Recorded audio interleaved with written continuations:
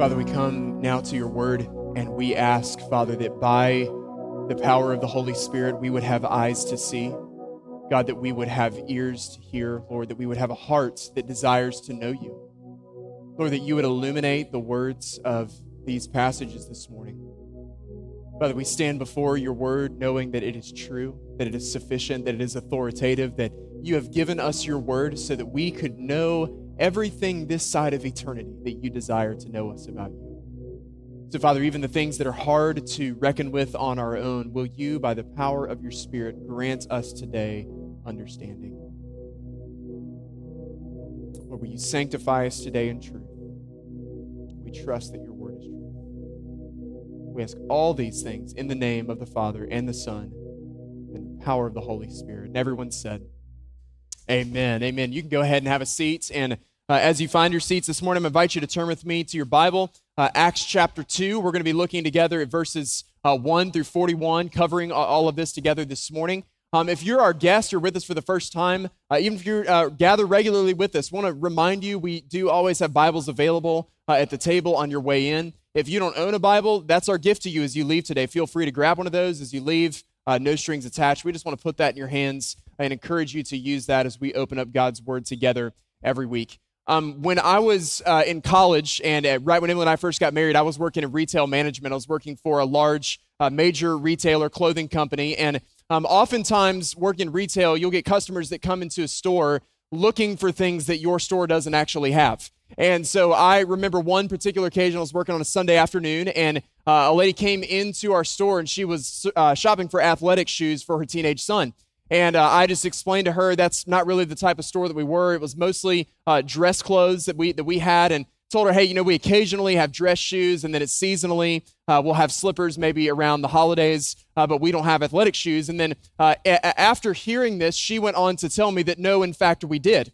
And she knew that because she had purchased shoes from there before. And then I just gently explained to her that I was over the shipments and the inventory for that entire store. And I knew for certain, having worked for this company for a while, that we had never sold exactly what she was looking for. But I explained that to her and gave her direction. Hey, there's a couple of other stores right here in the mall that you can go to, and you're going to find what you need. So I don't think much about this interaction. This was kind of a common thing. But then just a couple of days later, I log online and I'm looking at online surveys that have come out, and this lady had written a scathing review about our store. And paragraphs long, and at the very top of this review were the words, expectations not met. And I learned from reading this review that not only did she not go to the stores I recommended, she went to some of our sister stores looking for the same thing and was equally as frustrated that she also didn't find it there. So at the end of this interaction, you know, I'd explain this to her gently as best as I could, thinking she'd say, hey, thank you. Instead, she kind of scoffs at that and says, oh, well, thanks for wasting my time. Now, I would just ask you, please don't be that customer. This is for all the retail people in the room. If you are, tell the store you go to church somewhere else, just not here. So that's not what we want to be as followers of Jesus. But this was the problem. The problem is she did not have an accurate definition of who we were. So she had faulty expectations of what she expected us to have. Because she didn't know about our company, because she didn't know what we were seeking to provide, because she didn't have a foundation for who we were, she had faulty expectations for what she thought we should be doing. Now, if I ask you the question this morning, just as someone either who's a follower of Jesus or maybe someone even who has no background in the church whatsoever, I would just ask you this simple question. If someone asked you to define the word church, how would you respond? If you were walking down Bay Street this week and you happened to cross paths with someone who miraculously had never heard the word church before and had no idea what a Christian was and no familiarity with the Bible and no familiarity with cultural Christianity, and they got to talking with you and you were sharing your story, and part of that story is being a part of a church, and they asked you, well, what exactly is a church? How would you respond? And what would be the basis for your answer? How many of us could give an answer? You know, even as you ask professing followers of Jesus today across the landscape of Christianity, I think we'd get a lot of different answers. For some, their definition would have more to do with place. They think of the church as an institution, or just an organization or a building that we go to on a consistent basis. Some might say the church is wherever I can be with other Christians for the purpose of worship. Some might say a church is me just listening to a podcast of a sermon with a group of friends, or some might quote Matthew chapter 18, which we'll look at in several weeks, and say, hey, church is just wherever 2 or 3 are gathered. So what would serve as the basis? What would be the foundation for your definition of church? So today we're kicking off what is going to be a 13-week message series through the spring. Lord willing, this is going to take us all the way up to Easter Sunday, where we're going to define the word church. We're going to take all of our experiences, we're going to take all of our opinions, we're going to take all of our preferences and all of our personal definitions, and we're going to subject them to the authority of God's word. You know, if you just asked me this morning, how would you summarize this whole message series in one sentence? I could do it in 3 words, and I would encourage you to write them down. Now, one simple sentence is this: words have meaning. Words have meaning. We're going to see in just a moment, this word church, it has a meaning. It has a definition. And you and I have not been given editorial freedom over the word of God to make this word church mean whatever we want it to mean. So this is what we're going to do today. We're going to start out just kind of setting the trajectory of the series. We're going to define the word church, both the global church and the local church. We're going to define the word church, and then we're going to go to Acts chapter 2, and we're going to visit the church at ground zero. There's a sense in which we're going to go, as it were, into the labor and delivery room, and we're going to see the birth of the church and see what marked the birth of the church. So let's just start right away this morning with some definitions. We've titled this message series Ekklesia. That's the Greek for church. And that word simply means assembly or gathering. Everybody say assembly. Everybody say gathering. That's what the word means.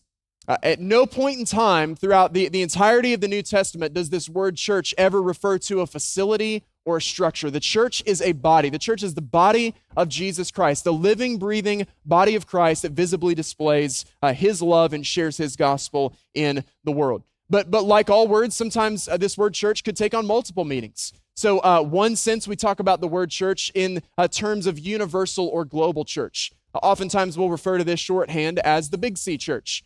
And what we mean by that is really all believers in all places across all time.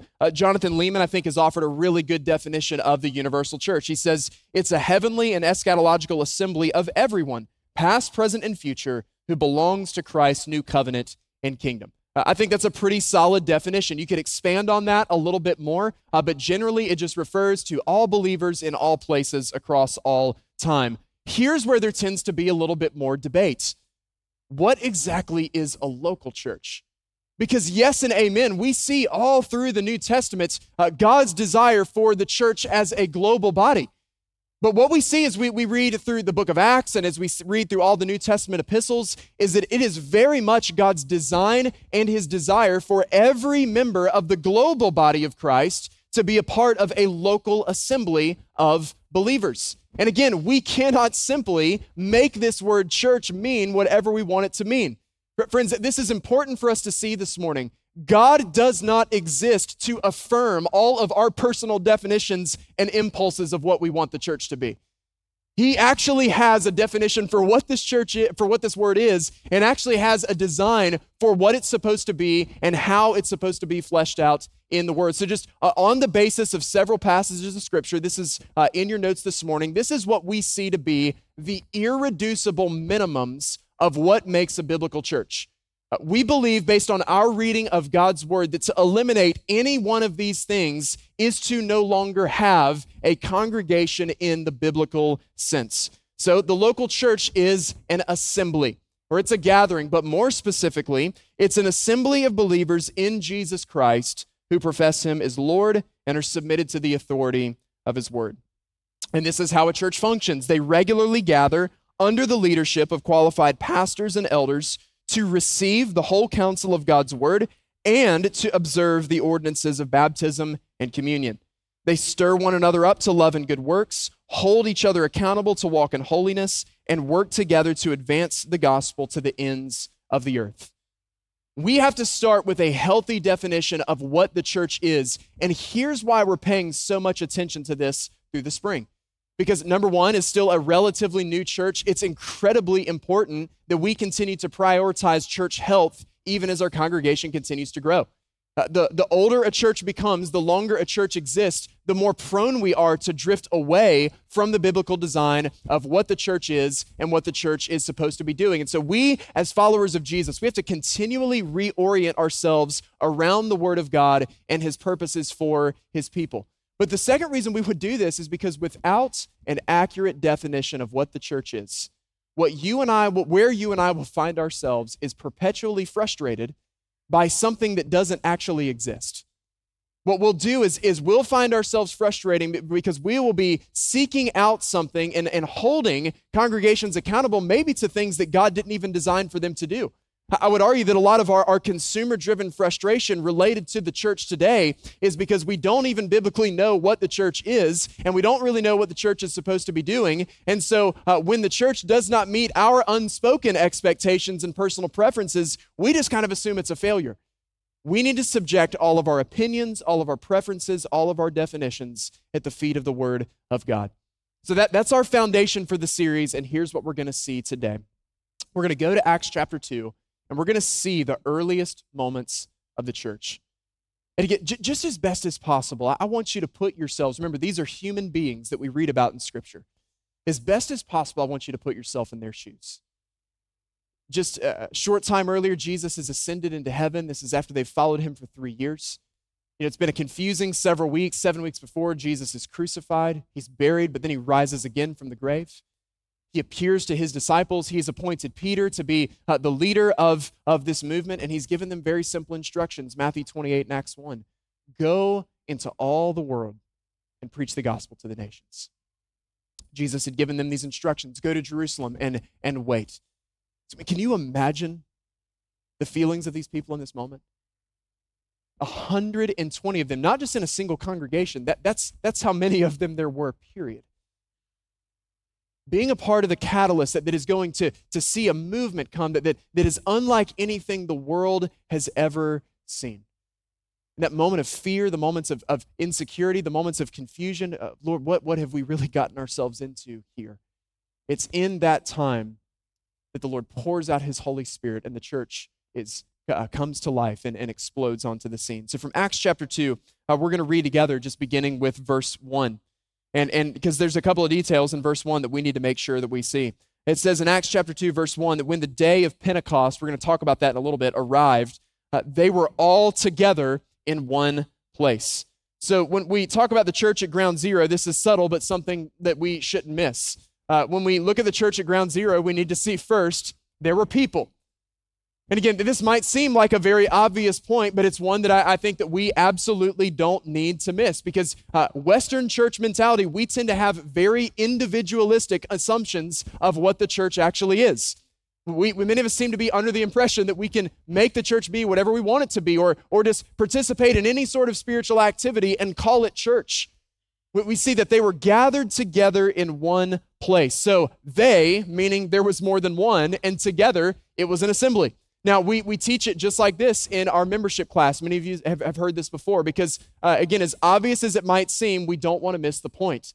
The word church means assembly, and those of you who have been through Crosspoint, what is the defining characteristic of assemblies? They assemble. Like, that's it. Like, that. Let's not miss this. Because when we take out the gathering as integral to the life of the body of Christ, when we treat it as a non-essential, we betray our fundamental identity as followers of Jesus.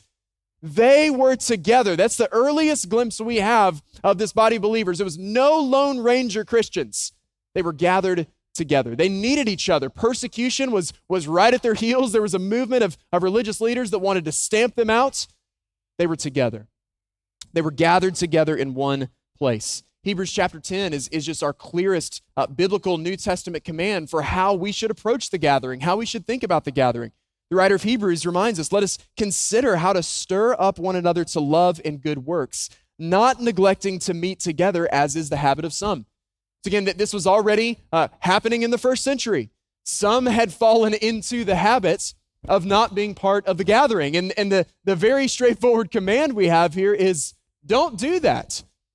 Don't fall into this habit. Don't neglect the gathering. Assemblies assemble. When we don't do this, we betray our identity. And he says, encouraging one another all the more as you see the day of the Lord drawing near. I think this just needs to be restated over and over and over again, because right now the cultural drift is not for believers to gather more and more. The cultural drift has been for believers to gather all the less. What we see, man, is as we anticipate the coming of Jesus Christ, we as followers of Jesus should be striving to gather as frequently as possible. In here for worship, in each other's homes, all throughout the community, we should be seeking as much as possible fellowship with brothers and sisters in Christ. We gather together. Even in the church today, I think we champion a lot of very shallow cliches that discourage us from fully participating in the gathering. So you'll hear, someone like me and get up and emphasize the importance of gathering together for worship. And so somebody might respond like this: what's the big deal? The church is more than the building. The church isn't just what happens inside the four walls of Sunday morning. And I would say to that, praise God, yes. The church is absolutely more than what happens at the gathering. The church is more than the building, but it's not less than the gathering. The word church means assembly. It means gathering. So yes, the building is optional. Friends, the gathering is not. This is fundamental to our identity. This is integral to what it means to be a follower of Jesus. We cannot forsake the gathering. You might hear someone say, well, my church or my Bible study group or the parachurch ministry that I'm a part of, weekly coffee with friends, us getting together and talking about spiritual things, that's church. And friends, I would just really encourage you, when you hear things like this, statements like this, cliches like this, develop a really, really simple habit of asking a very simple question. Is this affirmed by the Word of God? Like when we say these types of things, when we throw these cliches out, like let's just adopt the habit of just saying, is this supported by what we see in Scripture? Because I laid out that definition for us earlier, because again, when we open up the New Testament, these are the irreducible minimums. It's not just 2 or 3 people talking about the Bible. No, there are requirements for what constitutes a biblical church. People regularly gathering together, qualified pastors and elders, the whole counsel of God's word, church discipline and accountability, ordinances of baptism and communion, fulfilling the Great Commission together. When we lose these things, we no longer have the church in the biblical sense. You commonly hear it said today, again, I love Jesus, but I don't need the church. Listen, you cannot love Jesus and then say you don't need what Jesus says you need. And it betrays our identity as followers of Christ. We are part of the body of Christ. But we've hammered this message over and over again for the last 5 years, because these are foundations we have to make sure we never, ever leave. The church is not a place. Church is people. And friend, you have a greater responsibility than just listening to a sermon once a week. We belong to one another, because the church isn't a building. The church is a body. The church is not activity. The church is identity. Assemblies assemble. It's an essential part of who we are as believers. When we forsake the assembly, we forsake our identity as followers of Christ. They were gathered together, and that's a point that we can't miss. So what were they doing while they were gathered together? Second, we see the church at Ground Zero, there was prayer. There was prayer. Now, this is where we need to go backwards just a little bit, because we're jumping right into Acts 2. If you go back into Luke 24, Acts 1, we see Jesus giving the instructions. He had told them that he was going to ascend, and that, as we read earlier from John 14, he was going to send the Holy Spirit to them. So the instruction was, go to Jerusalem and wait. It wasn't, hey, just immediately start going door to door sharing the gospel. He said, no, you need to wait on the power of the Holy Spirit. And so what we see in Acts 2 is the disciples being obedient to what Jesus commanded them to do.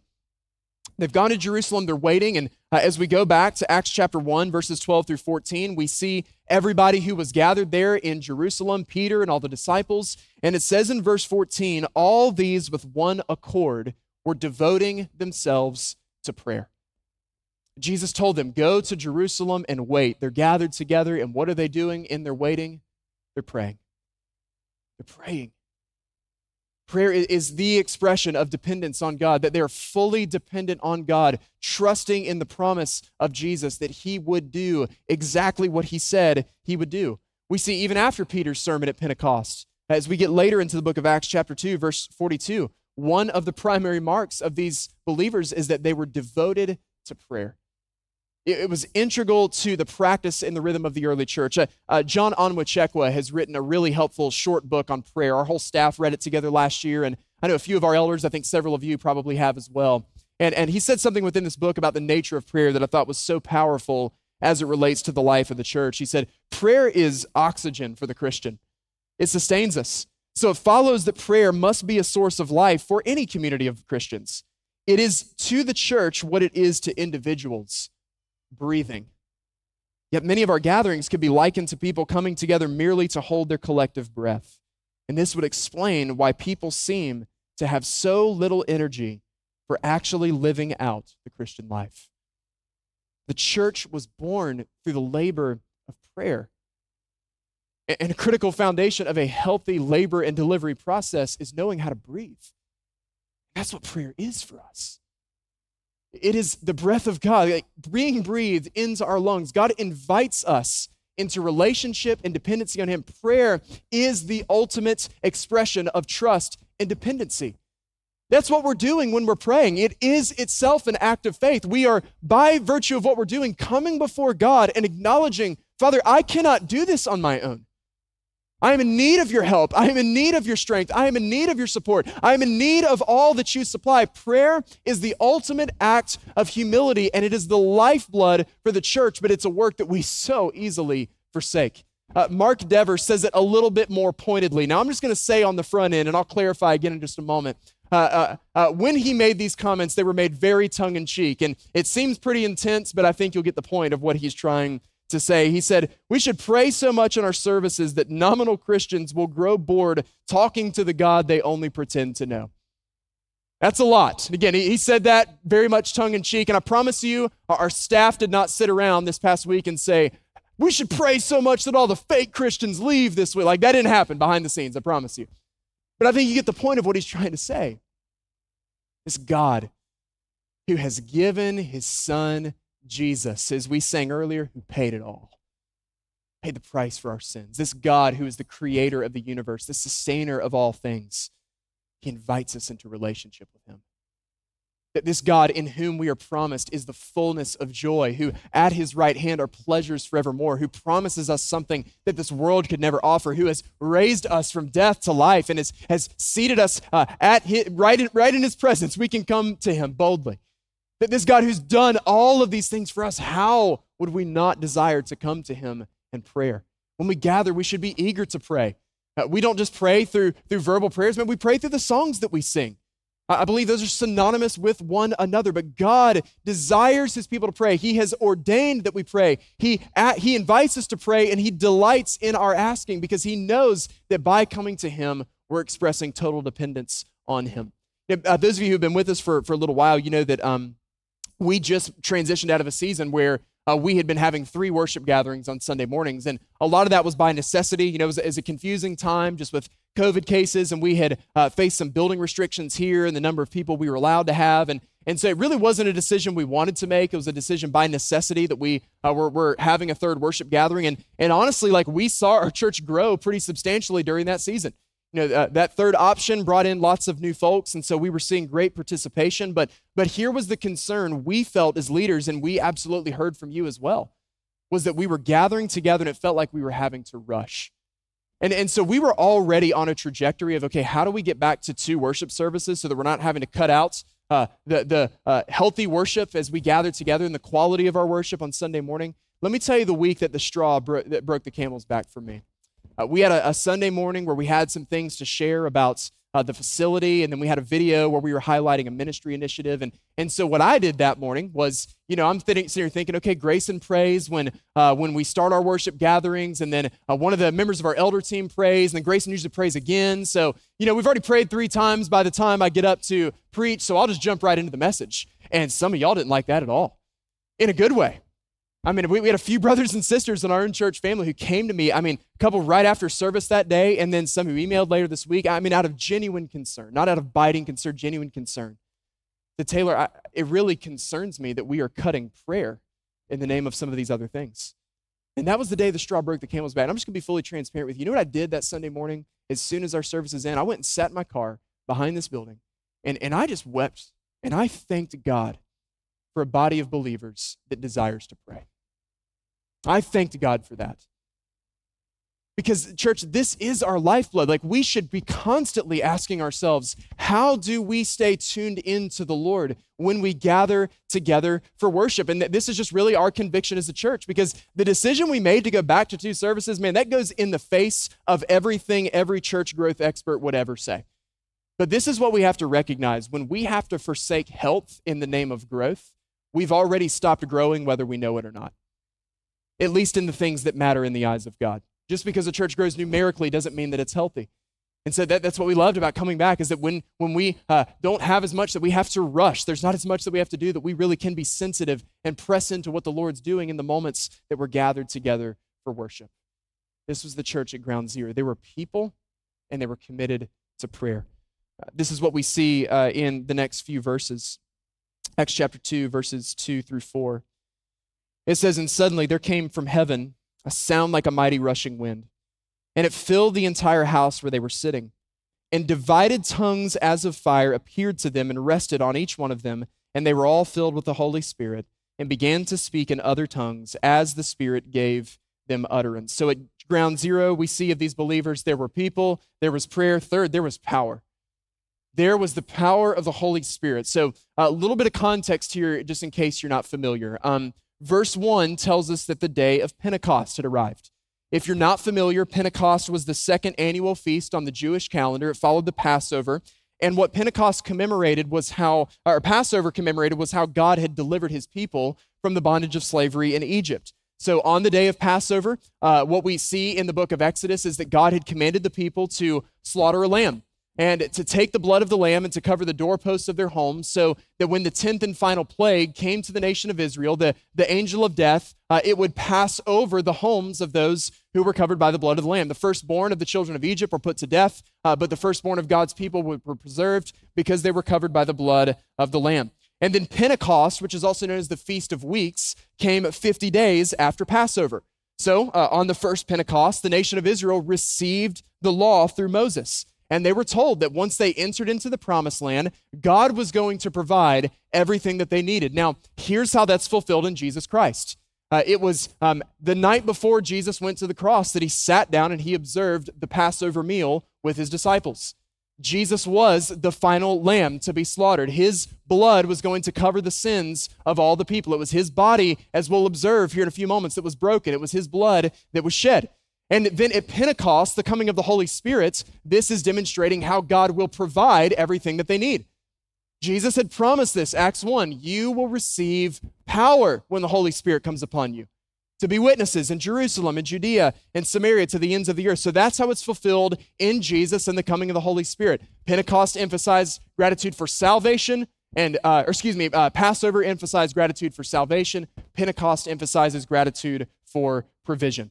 So that's what's happening here. That's why it's significant that it's the day of Pentecost. These two are inextricably linked together. Now, here's what we see unfold in verses 5 through 13 of Acts chapter 2.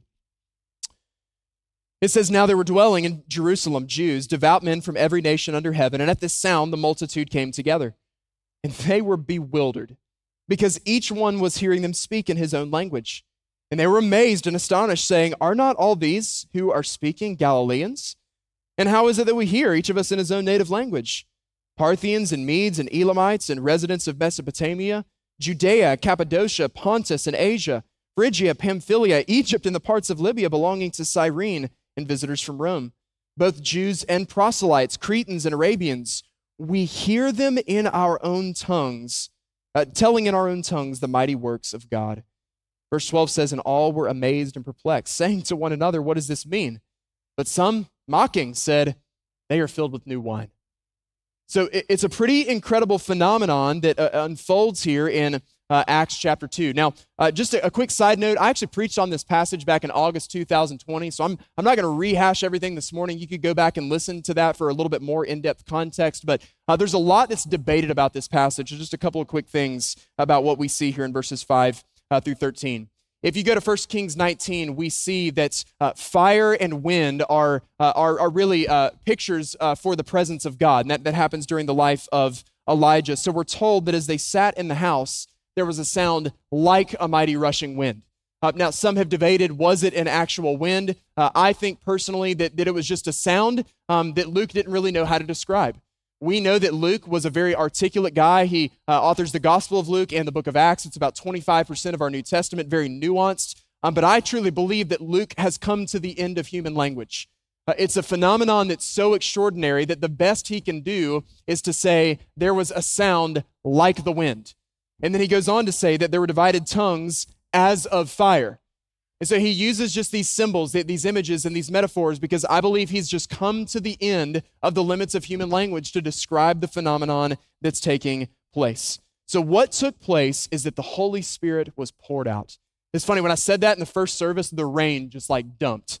It was a great, you just have to pretend that it's happening again now because it was a really good illustration for the first group, and maybe you're still soaked to the bone and you still get the point, but the Holy Spirit is poured out. And this is the miracle at Pentecost, is all of these people who were Galileans, suddenly they could miraculously speak other languages.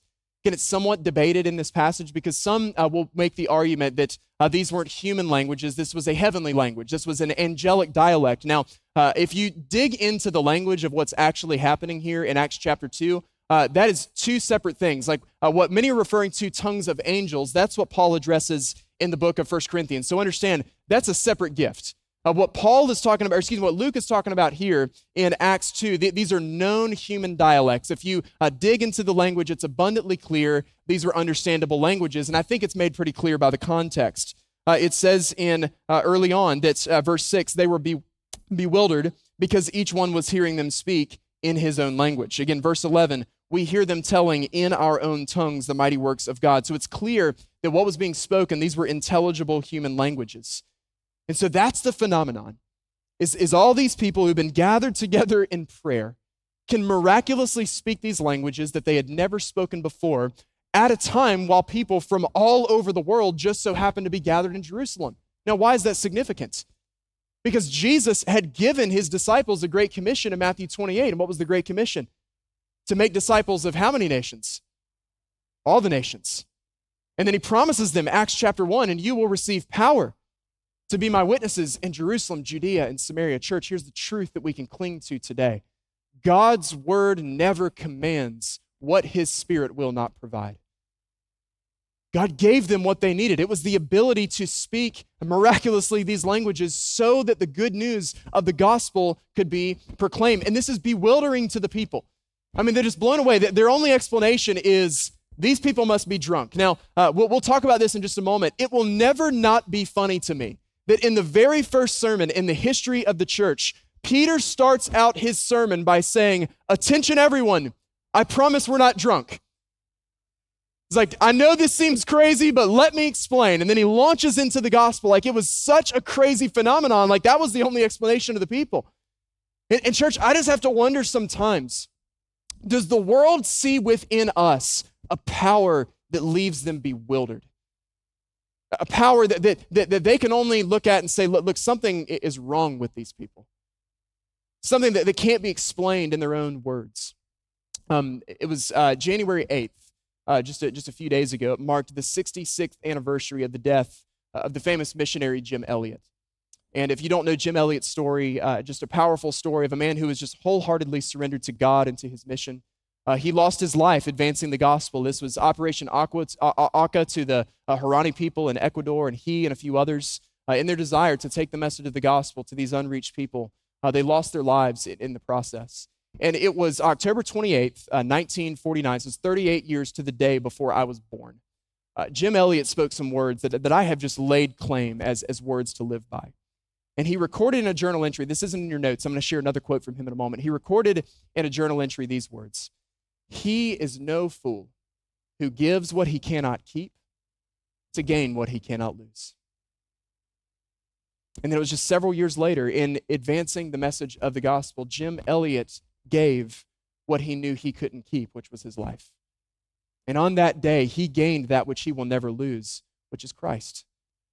And yet someone with such a powerful testimony was also humble enough to once say these words. This is in your notes this morning. Forgive me for being so ordinary while claiming to know so extraordinary a God. Church, when the world sees us, do they see power? Are they perplexed? Are they bewildered by the power of an extraordinary God who's working through an extraordinary people? And the primary way that that is displayed is through the preaching and the proclamation of the gospel. Now, I was worried we weren't going to have time to do this with this service. We did it with the first because we have baptisms to celebrate right after this worship service today, which we praise God for. But I've been talking a million miles an hour so that we could. And so this is what we're going to do. This is going to be very different than anything we normally do. This is not the end of the message yet. But I really wanted to bring this home for us, maybe in a way that helps us just put ourselves in the moment a little bit more in just a second. In just a second, I'm going to read Peter's whole sermon from Pentecost. It's just a few minutes long, from verses 14 to 41. But what I want you to do, once again, so just put yourself in the place of the people who were there. Imagine that you are in a foreign country where nobody else speaks English. I mean, think about something really obscure. Sinhalese or Tamil or Arabic dialects that maybe only a few hundred people in the world. I mean, just put yourself in the position of being somewhere where you cannot understand at all. Like you have no context for the words that are being spoken. And then all of a sudden, as you're walking through the streets, you hear a group of people from a house nearby start praising God in English. And suddenly you're like, I understand that. What is going on here? Like, who are all these English-speaking people in the middle of this place where basically nobody speaks English? And this phenomenon draws them in, and this crowd starts to gather. So this is what I want to ask us to do. I want you to stand up with me for just a moment, and I'm going to play Peter here for a second. I'm just going to read his sermon from Pentecost. And I want us, maybe you need to close your eyes, kind of put yourself in the moment for a second, or again, the words are going to be on the screen, because the evidence of the power of the Spirit is the forward proclamation of the gospel. Remember, this is Peter who just 7 weeks before, he pretended he did not even know who Jesus was. And you ask, what happened in 7 weeks? The answer is, he saw a man who had walked out of the grave. And he boldly stands up and he preaches the gospel. And this is the first Christian sermon. These are Peter's words to the crowd on the day of Pentecost. So Acts chapter 2, I'm going to begin in verse 14.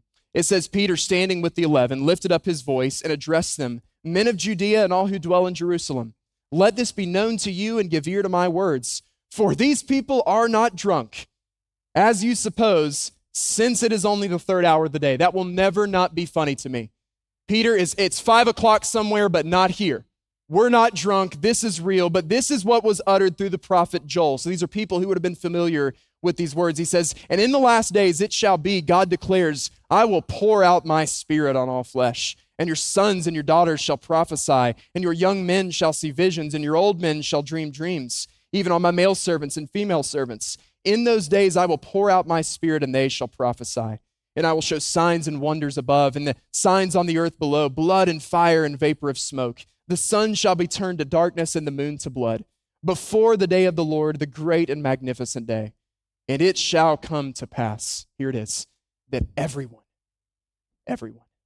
who calls on the name of the Lord shall be saved. The men of Israel hear these words, Jesus of Nazareth, a man attested to you by God with mighty works and wonders and signs that God did through him in your midst. As you yourselves know, this Jesus, delivered up according to the definite plan and foreknowledge of God, you crucified and killed by the hands of lawless men.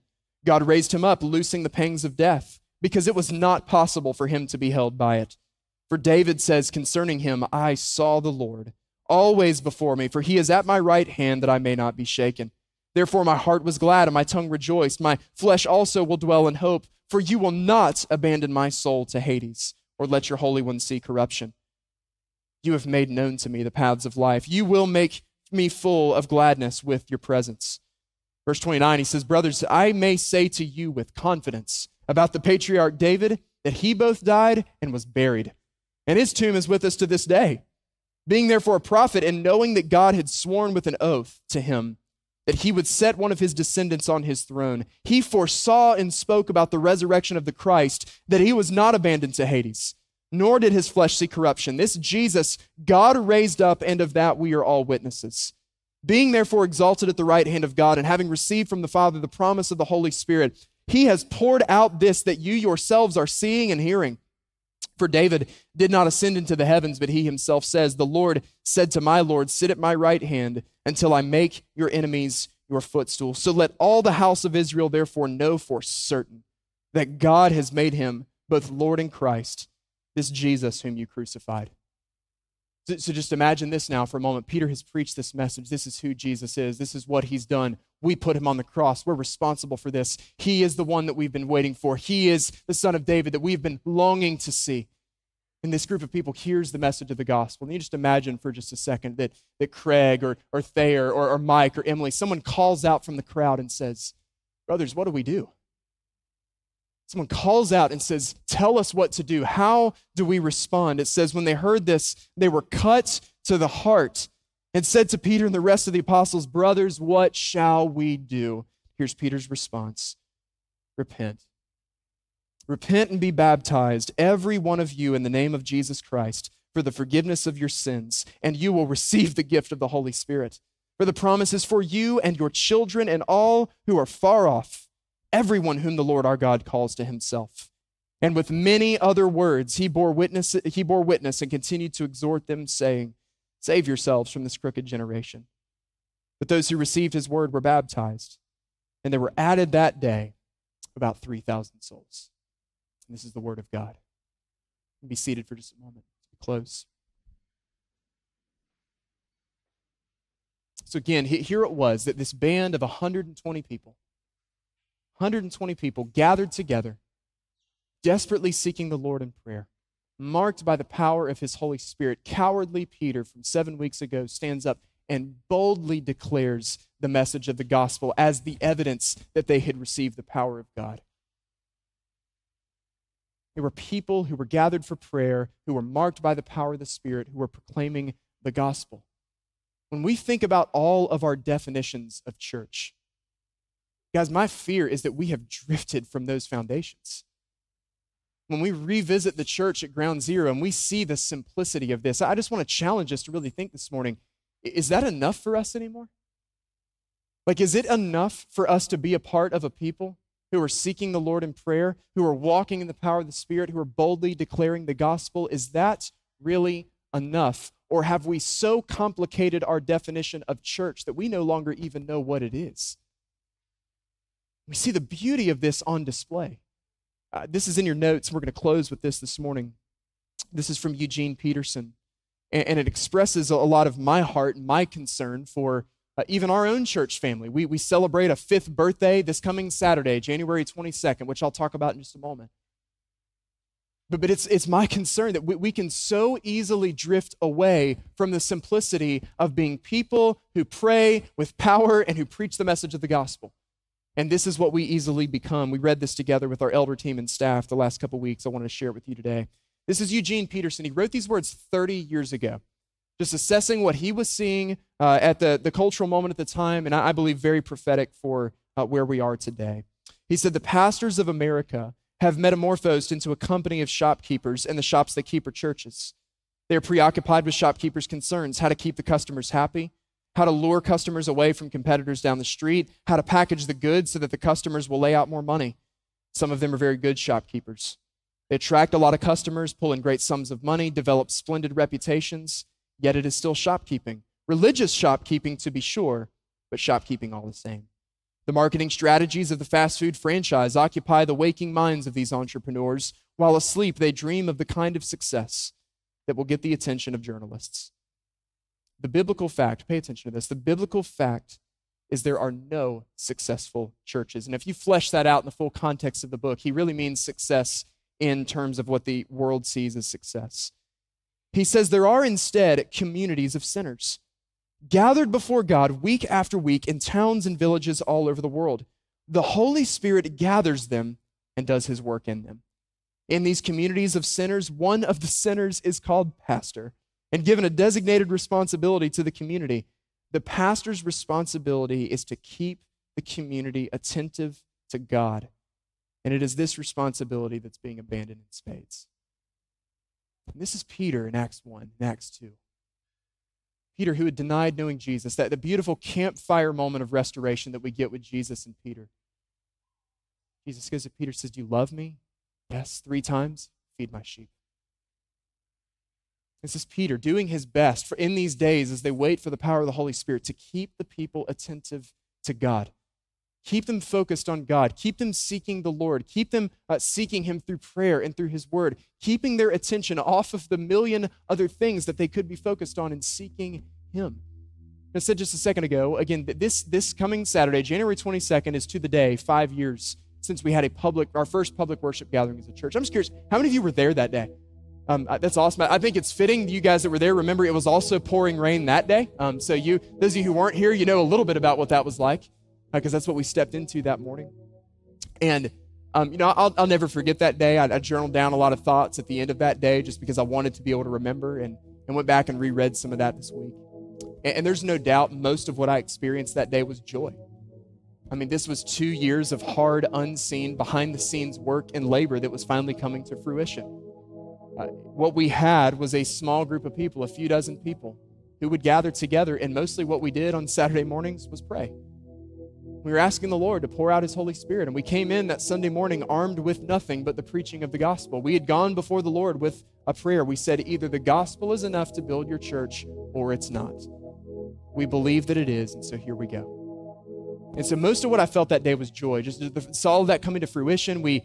What was added to the number that day were 3 brothers and sisters in Christ who profess faith in Jesus that we still remember and we celebrate. We get to celebrate more baptisms here at the end of this service today. But I have to be honest, I shared this with some of our staff this past week. I realized I'd never shared this with anyone before. But I'd written this down, remembered it this past week. When we launched the church that day, there was also a sense of grief over something that was lost. Because I knew that we would never just be the upper room again. I knew that the moment an extra couple hundred people started coming through the doors, I was, from that day forward, going to have to fight playing the role of shopkeeper. And that it was going to be a battle, that we were going to have to fight literal hell to keep one another attentive to God. So, church, listen, I don't know about you, but I have no interest in shopkeeping.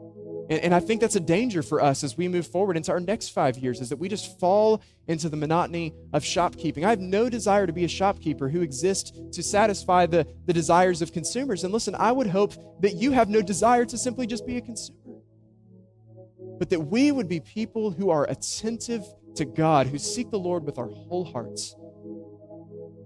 And so, I've had this conversation with several folks over the last few weeks and really over the last few years, just asking, well, man, how do we get back to that? But we'll say it often, we need to get back to Acts 2. How do we get back to that? And listen, I think here's a tough reality we have to recognize. We don't go back to that. But here's the good news. God is not the God who's about always going back to the good old days. He's about the God who wants to do something new right here and right now, and who desires to do greater things than we've ever seen before. And that's what He promises as we seek Him in prayer by the power of His Holy Spirit. So will you just bow your heads with me as we close out our time together this morning. We want to be people who seek Him in prayer, who walk in His power, who proclaim the good news of the gospel. And I should have mentioned this earlier, and many of you are participating in baptism. If you want to go ahead and step out to change this morning, that's fine, and we'll get going. Or feel free just to stay here. You're going to have time. But we want to be people who are seeking the Lord, who are attentive to God. That is my commitment to you, is to do all that I can do to keep you attentive to God. And we have to be doing this together as a body of believers, keeping one another attentive to God.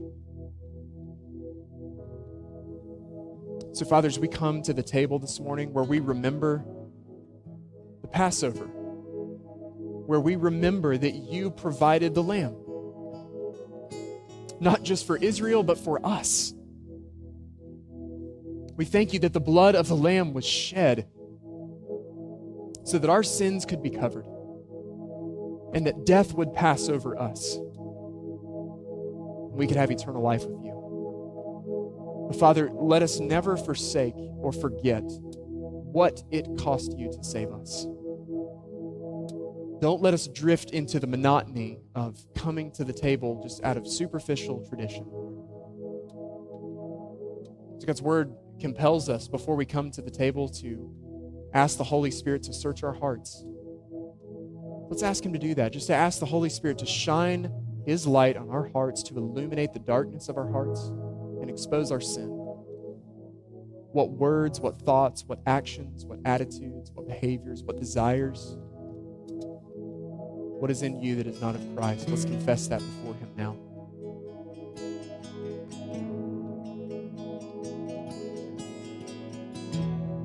As we confess our sins, let's ask the Lord for a heart of true and genuine repentance. This is what we saw last week, that we would not just have the feeling of conviction, but by God's grace and the power of his Spirit, there would be the action of repentance. There would be a turning of our back on our sins as we receive all that God desires for us to have in Christ.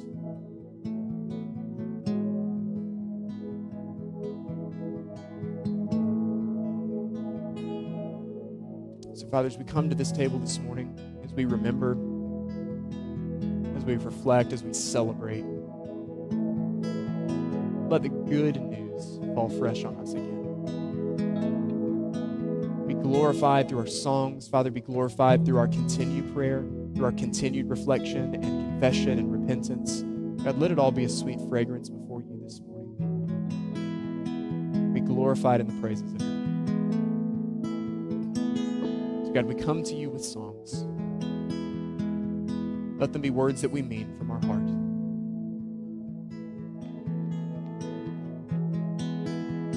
Help us to walk in joy, the goodness of what you've provided for us in Christ. Lord, help us to leave today boldly, proclaiming the good news of the gospel and the power of the Spirit. So, Father, we leave all that to you this morning. We ask, to the end of your glory, that you would answer according to your will. We ask all these things in the name of the Father, the Son, and the Holy Spirit. And everyone said,